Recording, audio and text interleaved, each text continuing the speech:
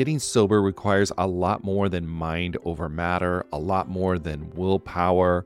It's about leveraging the support around you. People in recovery typically need a mix of medical help, emotional support, and changes in lifestyle to manage their addiction, not just mental determination. As both a therapist and someone embracing the recovery lifestyle, there's one tool I always recommend to people needing extra accountability: SoberLink. SoberLink is a high-tech breath analyzer system designed to help you get and stay sober. And here's why I love it. You'll test the same day every day, eliminating testing anxiety. Friends and family receive instant test results, helping you rebuild trust and preventing relapse. Accountability is a part of that, and it's something to really be embraced. Devices have built-in facial recognition, so your support circle knows you're testing, and tamper-resistant sensors flag any attempts at trying to beat the system, so your sobriety is never questioned. So let 2024 be your best year yet. Visit soberlink.com/TAM to sign up and receive $50 off your device. That's soberlink.com/TAM.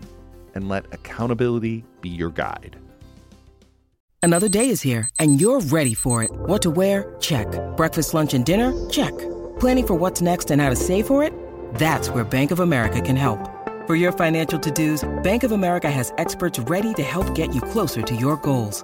Get started at one of our local financial centers or 24/7 in our mobile banking app. Find a location near you at bankofamerica.com/talktous. What would you like the power to do? Mobile banking requires downloading the app and is only available for select devices. Message and data rates may apply. Bank of America N.A., member FDIC. A quick note before we start this episode. In this episode, we do talk about suicide. If you are struggling, please reach out for help. You can call the National Suicide Prevention Hotline at 988. They are available 24/7. And know there is a path forward.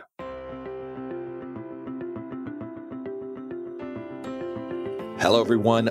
Welcome to another episode of the Addicted Mind podcast. My name is Dwayne Osterland. I'm your host. And today we have a wonderful guest, Robert Hilliker. Robert is driven by a deep commitment to serve others and is passionate about the subject of hope and despair in clinical treatment.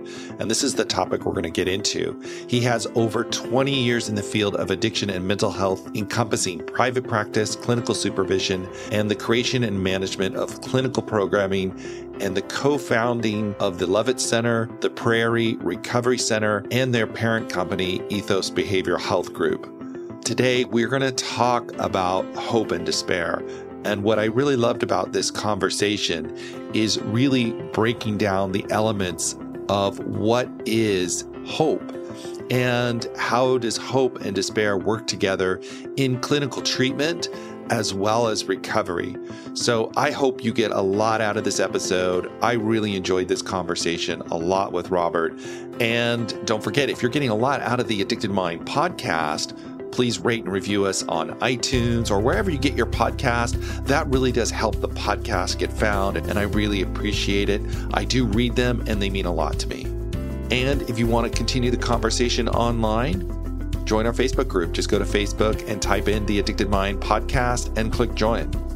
All right, everyone, let's start this episode. Hello, everyone. Welcome to the Addicted Mind podcast. My guest is Robert Hilliker. And Robert, I'm just going to have you jump in and tell us a little bit about yourself. I know we just talked earlier, right before we started recording, that we're going to focus on the topic of hope and despair in recovery. But let's get to know you a little bit first and jump in there. Sure. Yeah. Thanks for having me on. Really glad to be here and to have the time with you and your listeners. So I'm Dr. Robert Hilliker. I am a person in long-term recovery. That's a great place to start. I always talk about the idea that I came by this work honestly as a patient first, and I think that's an important part of what informs my work as a therapist and as a clinician, is that I really understand what it's like to be on the other side of seeking support.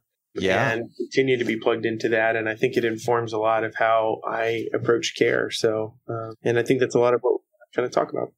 Yeah. Can you talk a little bit about your story so we can kind of hear how you got help and support and then how that helps you help others?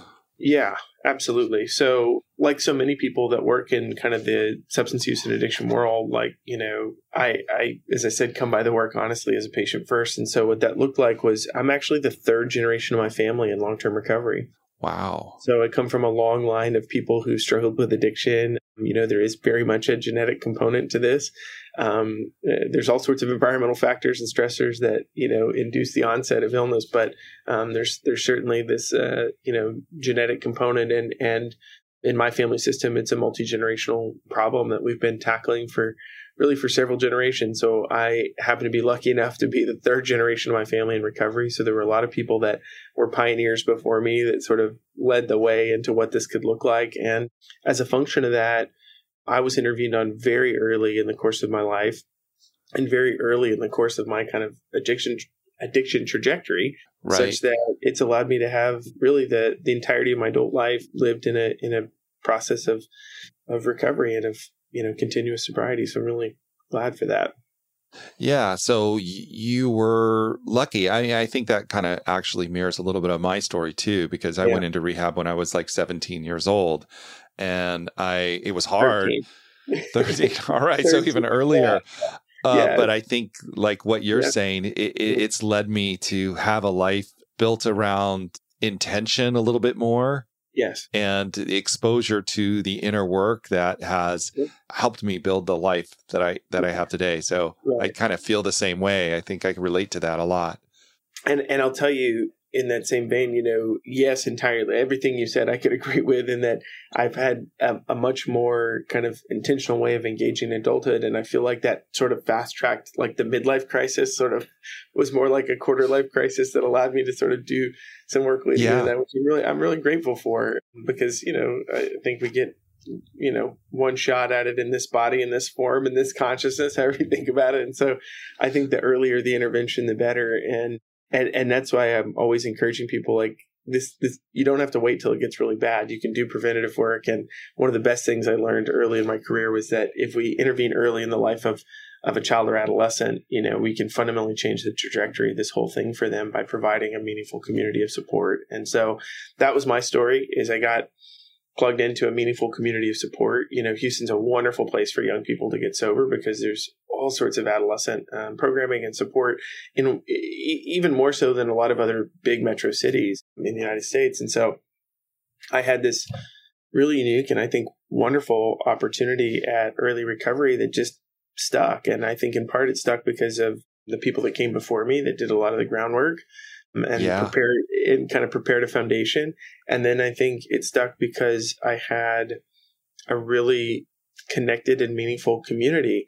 And so in some ways that has been kind of the principal idea that's organized a lot of how I built our practice and our business. We have Ethos Behavioral Health Group is a mid-sized behavioral health company, and we have several different levels of care and all of that. And all of that's really been kind of predicated on and informed by these early experiences that both myself and one of my partners, Will Davis, also had, in terms of just, we both sobered up at relatively young ages, mine quite young, and got plugged in a way that fundamentally changed the trajectory of our adult lives. So, yeah, and being able to have that community and learning that early on in your life, I think is just incredibly profound. And I feel it's interesting because I feel a lot the same way. I feel kind of blessed that I had those experiences, although difficult to walk through. So let's talk about, with this and with community comes that dichotomy of hope and despair. And that's such a big component of recovery. And I know community definitely helps manage those two things. Yeah. So I think it might be good to just zoom out and even start with a sort of operational definition for that, because I think for a lot of people, they hear the word hope and they think they know what it means. But in this, we sort of operationalize the definition to really kind of understand, like, what is it? It's not rainbows and kittens and puppies. It's actually something that's a bit grittier, and it's more connected to our relationship to despair. And it's really born out of that struggle that we're in. And so I was lucky enough to be introduced to this topic really early on. It was actually when I was when I was a postgraduate fellow at Menninger, the Menninger Clinic, I was introduced to Carl Menninger's work and read a lot of his early work, where he was one of the few people who was talking about hope explicitly as a factor in treatment. Wow. And as a function of that, I found proteges that came after him, people that had studied under Carl Menninger that went on to study hope, one of them being a guy named Snyder, C.R. Snyder, and who's since passed away, but he developed some really compelling research on hope. And essentially this helped sort of lay the groundwork for what we're talking about. What he essentially said was hope consists of meaningful goals, creative pathways forward, and a meaningful sense of personal agency, which is to say a belief in your ability to affect change in your own life. And the absence of those three things, when you do not have goals and you do not have pathways and you do not have personal agency, you are, in fact, hopeless. Wow, I like that. I love that you broke that down into those three components, because once you just said that, it's like, yeah, this defines hope. If you don't have any of these elements, if you don't have goals, you don't have a way, and you don't believe you can do it, you're hopeless. Correct. And that's when people really get into a very dark space. Well, and that is the single greatest predictor for the completion of suicide. So if you think about who kills himself, it's not people who think about dying, right? Suicidal ideation is not the best predictor of who completes suicide. Hopelessness is the single greatest predictive factor for who completes suicide. And the reason being is because if you don't have goals and you don't have a path forward and you don't believe that you can't even imagine that, the possibility of that, then your final act of personal agency is to end it. Yeah, that makes total sense. You have a sense of power and control in that otherwise feels completely undermined by the other facets of your life. Yeah, and I think sometimes it's really hard to understand if you haven't been into that darkness before. It's hard to understand that, but when you start to look at that from this perspective, that makes sense for someone in that situation where they don't have any of these three elements to move on.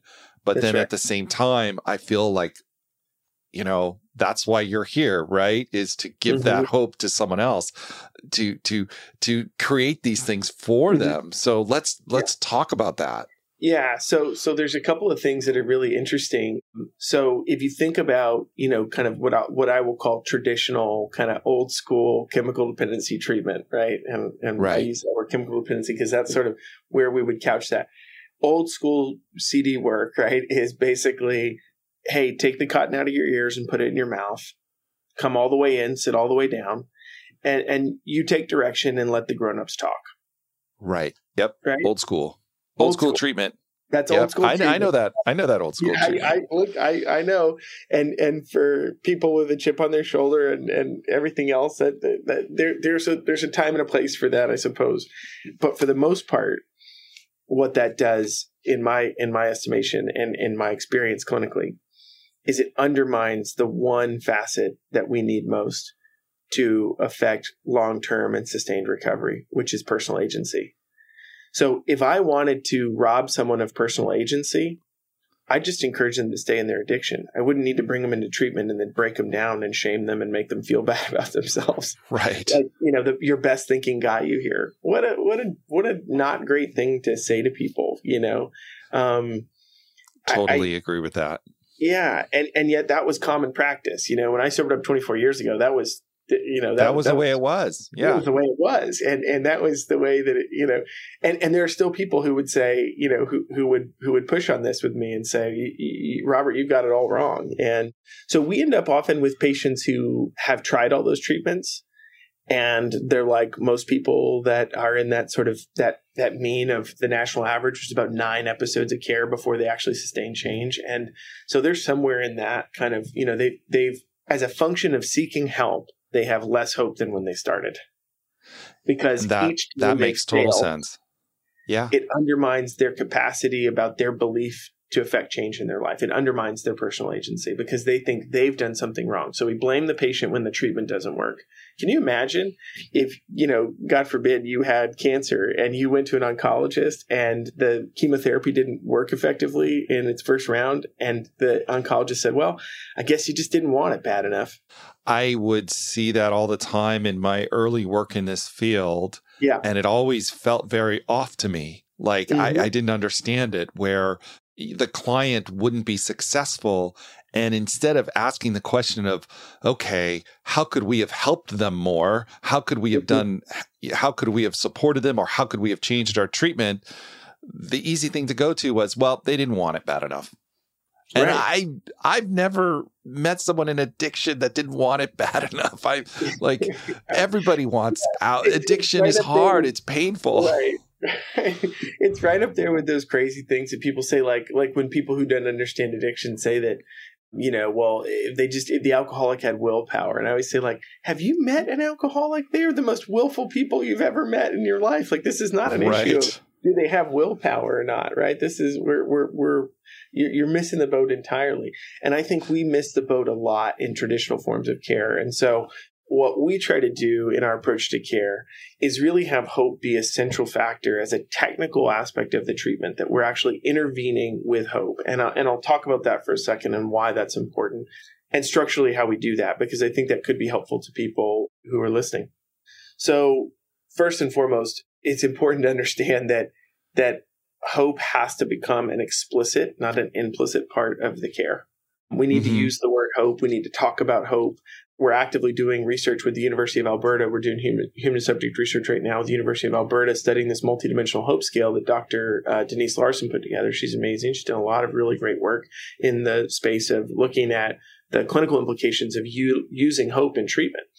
And there's another researcher out there, Kathy Weingarten, who I often will reference in my stuff as well, who has the concept of reasonable hope, which is another important concept we could probably talk about. Oh, I'd love to talk about that too. I like to get that granular because I think it's important. Yeah. This isn't about blind hope. This isn't just like hope. No. There's an intention here. Right, because that's confounding hoping and wishing. And those are different things. And we also want to differentiate, operationally between hope and optimism. Optimism is a cognitive construct that's aimed at our perception of a positive outcome in some future scenario, right? That's optimism. That something positive will happen in the near future or thereabouts. Hope is actually not a cognitive construct, but a relational one. Right? So this is what Weingarten talks about in her work that's so profound, is she says, we do hope. So hope is relational. It's something we do. Right? It's a verb, right? And she would also say it seeks goals and pathways, and it can bear the weight of despair. We hope together. Yeah, we do hope is what she says, but yeah, we hope together. Absolutely. We do hope really speaks to the idea that it's also a verb. So this comes from an article that came out it was a publication, I think it was first published in 2010, and the researcher is Weingarten. And I've talked to her.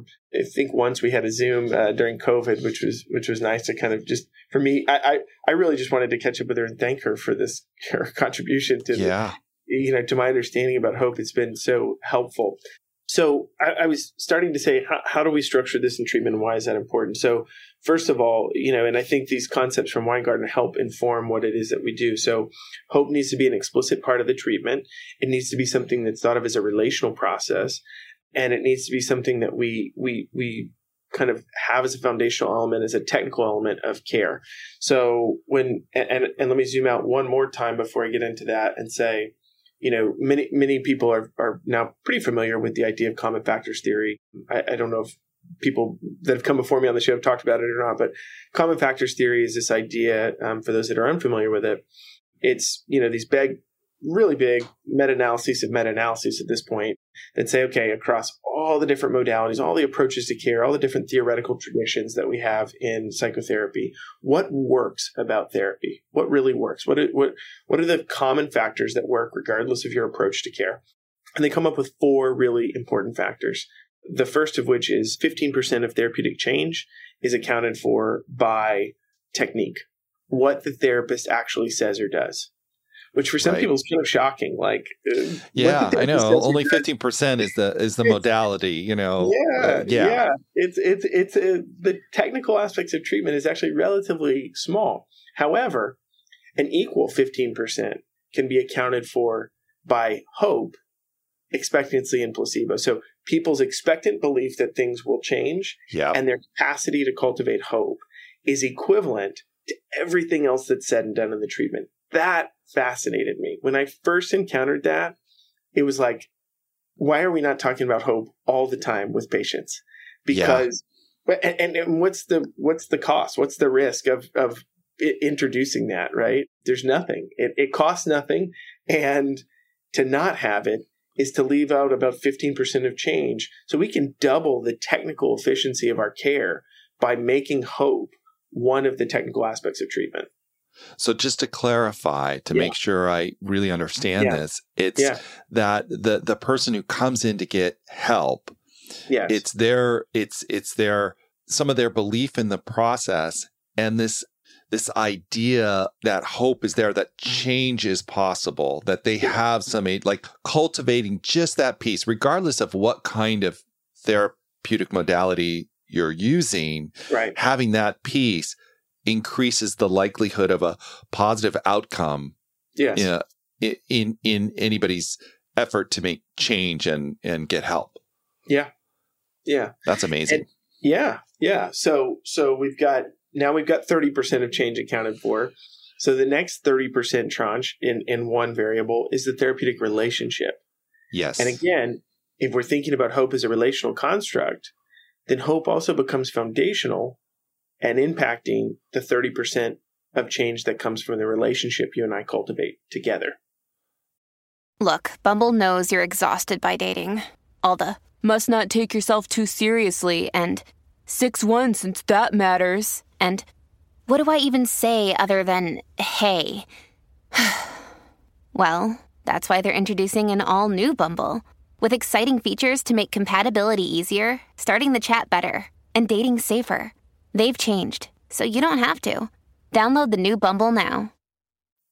Right. That bond between the helper and the one person being helped. Correct. And that just having that good relationship, feeling safe, feeling supported is the next chunk that will predict change. Right. So now we've accounted for 60%, and it leaves one variable that accounts for 40% of change. And that's what is thought of as extra therapeutic support. So how do we eliminate barriers to support?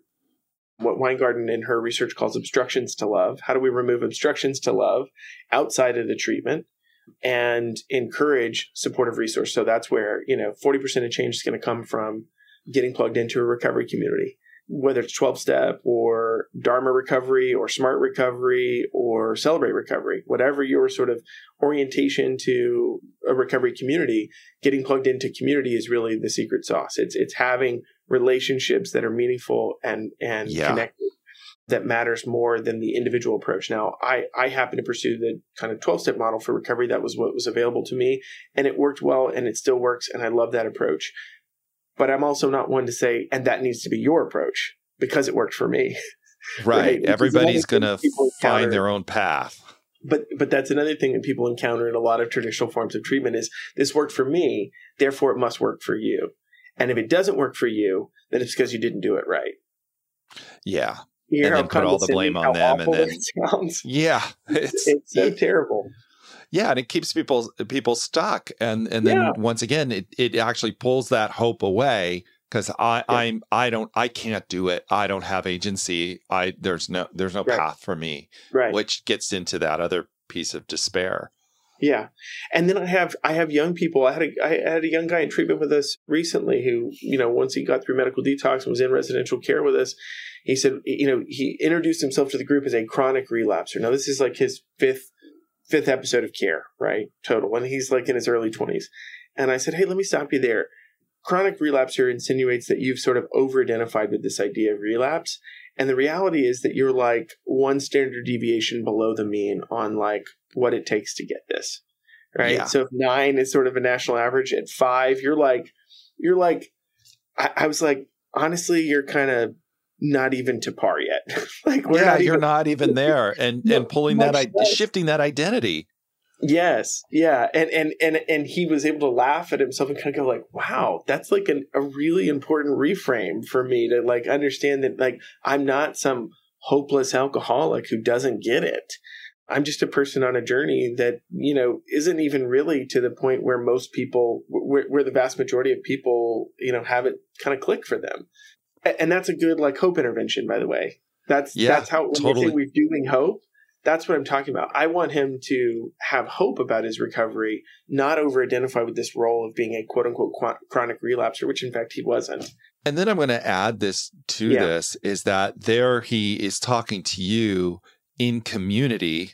Yes. And getting, that's that loving, supportive community that says, hey, let me reframe this for you. Yes. And we need that, right? I have the saying, we heal through the eyes of others. Mm-hmm. And we need that. And I think that's a great example of what you were just talking about, because now he has this community that says, hey, I'm going to instill hope in you. I'm going to reframe this for you. I'm going to help you do that, which I love. I think it's amazing. Yeah. Yeah. I hope because we hope. Yeah. Yeah, exactly. Yeah. Mm-hmm. And it's contagious. I feel like it's contagious when you get in a community of hopeful people. Yeah. You pick that hopefulness up. Yeah. Yeah. And we should talk to the shadow side of hope as well, which is, hope, I think largely when deployed properly is confers a certain advantage to people, and it's effective and it's helpful and it's adaptive. There are circumstances in which hope, a sort of perversion of the idea of hope, becomes a defense against reality. Yeah. And that's where the reasonable hope concept is really helpful, to say, no, you're still facing the possibility that this felony conviction will put you in jail for a really long time. Hope is not being delusional about the fact that you face this consequence that's associated with your drinking. Okay. And being able to balance those two things. It's not blind optimism. Reasonable hope. Right. Exactly. A reasonable hope in this is that when you have to face the consequences of your addiction, that you trust in your capacity to stay sober, even in the midst of that. Yeah. That would be a reasonable hope for us. It's not defending against the reality of what is. So we don't want to use hope defensively. We want to use it adaptively. And that's one of the things that we try to differentiate between as well. The other piece that we were starting to kind of go down the path of is the other factors of extra therapeutic support. I just wanted to name those really quickly. We talked about recovery community, but it could also be a faith community for people. It can also be, we've seen this, through CrossFit and other approaches to exercise communities that are really supportive, really helpful, really connected, and working towards positive goals with positive self-image and meaningful relationships to each other. So I think we need to have all of those. I think we need to have lots of intersecting and overlapping communities where we have a sense of belonging, and that kind of further grounds us in protective factors around hope, because even if some things aren't working, we have other things that are, and other places to sort of lean on for that extra therapeutic support. And that's something you build over time. We say about this communities that, go get a community. Those don't just happen. No. They have to be built and cultivated and nurtured and grown. Just make that this is a process, but there's a, instilling hope, there's a pathway towards that. Yes. Yeah. And so this is how we've structured it sort of in our treatment. And then, before we talked, you asked a little bit about our approach to care. So we can talk about that, because I think it has implications that could be helpful to people. So let's just take our residential environment, because it's where it's the most highly structured in our process. So the whole clinical arc of our treatment week, right? And really the larger arc for treatment in general is we talk about the restoration of hope being our first goal. And then the transformation of self, right? That people, Hannah Levinson says, we don't need an explanation, we need an experience. Right. And a lot of what treatment has become is us explaining to people how addiction works in the brain. And so far, I have a lot of people that come to treatment after having been a lot of places, and they could teach the lecture on addiction and the brain, and it to date has not helped them not use. So there's no amount of explaining it that will help us. We have to have an experience that transforms us. So the restoration of hope, the transformation of the self, and the integration of skills over time. That's the time piece that you were speaking to, the integration of skills over time. And a lot of times what people do is they don't have a lot of hope restored. They get a lot of explanation, but not a transformative experience. And then they don't give themselves a long enough runway to really grow into the skills that are necessary. And then when they fail, because they have none of those things, because the treatment didn't structure any of those things, then they're blamed for that failing. Yeah. Right. And then the cycle continues. And the cycle continues. And so that's why we see, I think it's one of the main contributing factors to such high rates of relapse and recidivism in our field. So let me just clarify that. So these elements, it's like that you have that educational experience, but that's the education itself just really isn't enough. You have to do it with people, and you have to have the change experience with others. You have to feel it in your body. Yeah. It's bigger than just learning about it. I mean, most of us know the right things to do anyway. You know, we know, like, don't eat that second bowl of ice cream, but yet here we do, right? We know the right things to do most of the time. And so that's not really where the change comes from. It comes from this experiential experience. I mean, you need knowledge to understand it, but you need some knowledge to understand what it is that's happening. But a lot of times what I actually want to do is give people a transformative experience and then help them understand what it is that they've experienced, so that they can translate the experience that's happened to them and metabolize it and internalize it and carry it forward with them. So in other words, and that this is going to take time, like, and then you said, the runway, like to get this integrated into your brain, your being, it takes time for it to happen. Yeah. We know that improved outcomes, improved long-term outcomes come when we can see people through the first year of their recovery journey. Right. Yeah. And most people go to 28-day treatment, which was sort of a construct of the military industrial complex, right? That on the 29th day, you're AWOL, so you need to report for duty. So there's just no data to support how we've structured care. And so part of what I've done is try to radically reimagine how care needs to be structured. And that is to say that 28-day treatment is not a model that works. I mean, I think we can say that pretty definitively. It's a starting point, but you really need to work with someone and create clinical continuity over a period of time that really sees them through a year, or hopefully the first year of a recovery journey. So the way that we structure this in treatment is it's literally sort of the clinical arc of the week. So if you come into care with us, at the Prairie, which is our recovery center in Round Top, the way that it works is Monday, the first group of the week is our hope and goals group.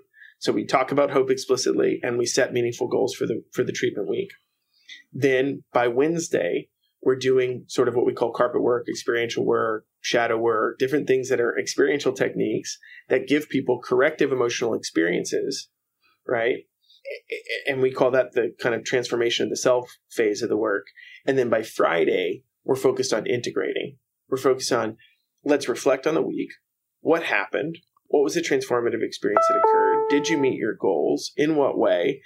And how do we integrate this for life outside of here moving forward?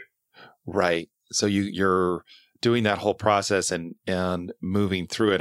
I can see the, like, how that then gets cemented into the being, because you're going through it, you're reflecting on it, you're having the experience, corrective experience, which you feel in your body. Yes. You feel in your nervous system. I think that's really important. It's not just knowledge. It's the emotional experience that creates the change. And then you're reflecting on that emotional experience to say, see how that happened, which I think also creates the ability for a person to do it again, because then they see it and they go, oh, this is the corrective experience. And I know we were talking about earlier about how both of us kind of went into early recovery. I think maybe we got to see that we could create this ourselves. If that we could create these healing experiences for ourselves. I'm making an assumption, but I think that's fair. So we can see how it works. Yeah, I had enough people, like I said, enough people sort of foundationally coming before me that they laid a pathway where I could see a path forward, right? I was not hopeless even from the word go. Like I came into treatment and I knew that there was a path whereby people could get better because I'd already seen it for the people that preceded me in treatment. Yeah. Right. And that's so important. That's why, why do people with long-term recovery continue to engage in recovery communities? It's not necessarily because they're worried about drinking tomorrow or using drugs tomorrow. It's so that the person who's coming in realizes that that's possible, right? Yeah. It gives the new person hope, right? Yep. That a different way of living is possible because you hear that they were just like me and then they did this work and now they're like this. And then I think it reconfirms it for the person who's doing that and giving that. It reconfirms it. It's like a feedback loop where once again, it's back to we create hope together and we do that together. So I want to jump because I know we're kind of on a window of time here. Mm-hmm. Let's talk about that other side of despair and how these play out together and how, a person balances those two pieces and works through that. Yeah. Yeah. So, when we think about it in archetypal terms, this is the quintessential hero's journey, right? Going into treatment is, you're at this precipice of change and growth comes in the form of descending into uncertainty and into darkness. And that's despair. And despair is really the birthplace of hope, right? So one of the things it's a quote from Nietzsche, and I'm going to paraphrase it here but he says, whence come the highest mountains I once asked. And he talks about the idea that the mountains are born out of the depths of the sea and that the evidence of this is etched on the walls of their peaks. And so, basically it's from the deepest depth that the highest must come to its height. And that's sort of the transformative experience we talk about in recovery process is that somehow hitting bottom, right, going to the deepest place of despair allows us to have a transformative experience in which we emerge with new understanding and can actually ascend into growth and show up to our lives in a different way. So another way to say that in terms in kind of Jungian and even outside of Jung, just if you thought about, historical kind of tribal groups and their pathway of rites of passage, there's a ceremony of death that occurs, right? Yeah. Something does need to die. We just need to figure, there's a therapist who, I can't remember the case exactly, but it was somebody called the therapist and saying, I want to kill myself. And the therapist said, great, why don't you come in my office and let's talk about how that needs to happen without harming your body. It's like, right. I always say, right idea, wrong statement. Method, right? Yeah. Right idea, wrong method. Something in you does need to die. We just need to figure out how to do that without harming your body. And there's a way to do that. And even that idea gives people hope that even in the midst of despair where they've sort of lost sight of everything, it's like, no, you're exactly in the right place. You've exhausted the possibility that this will work for you. And now you have an opportunity to grow into a new life and a new pathway forward. So you've exhausted what this will do for you. And we've got to shed it like an old skin and move forward. Yeah. And that darkness is scary and hard and difficult. But like you said, having once again, someone to give you a little piece that, hey, there's direction here. We have to come, like you said, like Nietzsche said, from the bottoms of the ocean to the peaks. And I love that idea and that concept. And oftentimes in our darkest moments, we need somebody else to be able to tell us that because we can't see it ourselves. Right. Another great metaphor for this that a colleague of mine used to use all the time is that we do our best growing in the valleys of our lives, right? Yeah. That while the valley runs the risk of being flooded, it also provides the richest soil for the seeds of hope to take root. And that's how I sort of talk about it. Is there's this connection between hope and despair. They're in this dialectic, and they are sort of two sides of the same coin, and one informs the other. And despair, we have hope not in spite of despair, but actually because of it. Yeah. And I think having that experience when people move through that process and they see that, that is where they want to give it back. Right. They want to give it to somebody else and say, you know what, I've seen that despair. I've been in that despair. And I want to help you walk through that. Yeah. I go back to, Carl Menninger wrote a book called The Vital Balance in 1963, and in it he talks about hope as an explicit part of treatment. And he says our role as healers, as helpers, is to tend the flames of hope, however small they are, to tend those flames of hope and help grow them. And he talks about that being a sort of collaborative process with the patient. But one of the things that he says is he sort of goes into the historical definitions around this, and he says there's a Greek notion of hope, which is sort of surmised in Nietzsche also has another quote where he says, hope is the worst of all evils, for it prolongs the torments of man. That's sort of a Greek notion of hope. Hope is bad because it just prolongs our torment. But there's a Jewish notion of hope that Carl Menninger puts forth. And he says the Jewish notion of hope is one born out of misadventure and disaster. That hope is something born out of struggle. And so he asked this question in that book. He says, are we Greeks or are we Jews? And he really advocates that practitioners of our approach to care, that we have to adopt this Jewish notion of hope, that it's born out of the struggle, and that we can help people make sense of their experience and their struggle. And when they've suffered, not for the sake of suffering, but for the sake of understanding and ultimately, we could say salvation, right? Then their suffering takes on meaning, and it no longer is a factor in despair.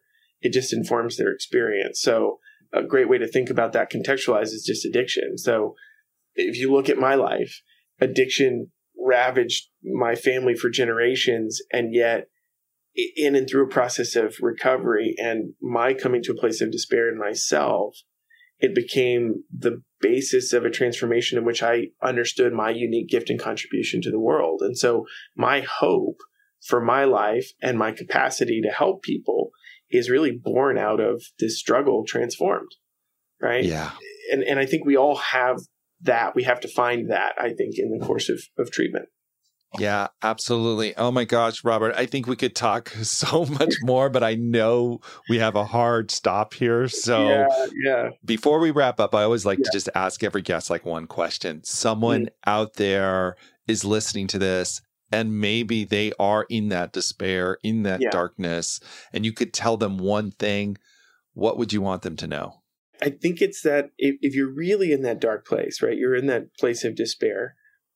Gosh, there's so many things I'd want them to know, but I think there's a couple of things that sort of roll together. One is that if they can find meaning in the midst of this, then they can have a transformative experience. And I think more than anything, the first place I would start is to say you're not alone.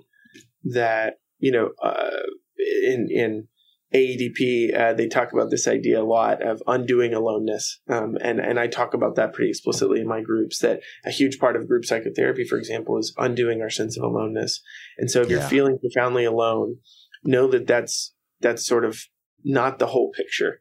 And that if you join together with other people who also have felt the depths of loneliness and despair, that you can heal and get better. Yeah. Reach out for help. There are people out there that want to support you and will walk through this journey. Mm-hmm. Robert, if people want to get a hold of you, they want more information about you and your programs, how can they find you? The best way would probably, if they want to know about our residential programs, I would go to prairierecovery.com. And there's a great introductory video on the site that sort of talks about our approach to care in this way. Some of the things I've sort of alluded to, it speaks to that about our approach to care. And we have on-call clinicians that answer the phones 24/7, because that's sort of the nature of substance use care is people need help when they need help. And it's never at 8 a.m. on a Monday. It's usually after hours and in those dark places. So just know that you can pick up the phone and call, and there's a call now button on the site. So that'd be the best way to reach out, and also a great way to get in touch with not only our admissions folks, but by proxy you can get in touch with me that way easily. I'm pretty visible on that site as well. Awesome, Robert. And I'll put all that in the show notes at theaddictedmind.com, so you can get that there as well. Yeah. Robert, thank you for coming on to the Addicted Mind podcast, sharing your wisdom, sharing your experience, and just giving of yourself to all the listeners. Well, thank you. Thanks for having me, and thanks for doing this. Thanks for making this such a, your podcast has brought a lot of really important topics to light for people that may not have otherwise encountered this. So thank you. And I appreciate you having me as a guest. I look forward to, like I think you said, we have a lot to talk about. So I'd love to come back and do some more. I think so, definitely. Thank you, Robert. It's easy to blame ourselves for our struggles with alcohol. We see people around us being able to control their drinking without any consequences, yet no matter what we try, we can't seem to figure it out for ourselves. My name is Jillian Teets, and I am the host of the Sober Powered podcast, where I use my biochemistry background to explain the latest research in addiction and help you understand both why you drink the way you do and how to develop the skills and mindset you need to find freedom from alcohol. I discuss topics like why we think about our drinking 24/7, why we have no off switch, and why we crave alcohol. If you're struggling with your drinking or you know someone who is, then I hope that you will check out the Sober Powered podcast. New episodes every Friday. See you there. Thank you for listening to the Addicted Mind podcast. As usual, all the show notes will be at theaddictedmind.com, where you can get Robert's information. And if you got a lot out of this episode, share it with a friend. And don't forget, click the subscribe button in whatever podcast app you use so you can get the latest episode. All right, everyone, have a wonderful day. And I'm going to talk to you on the next episode.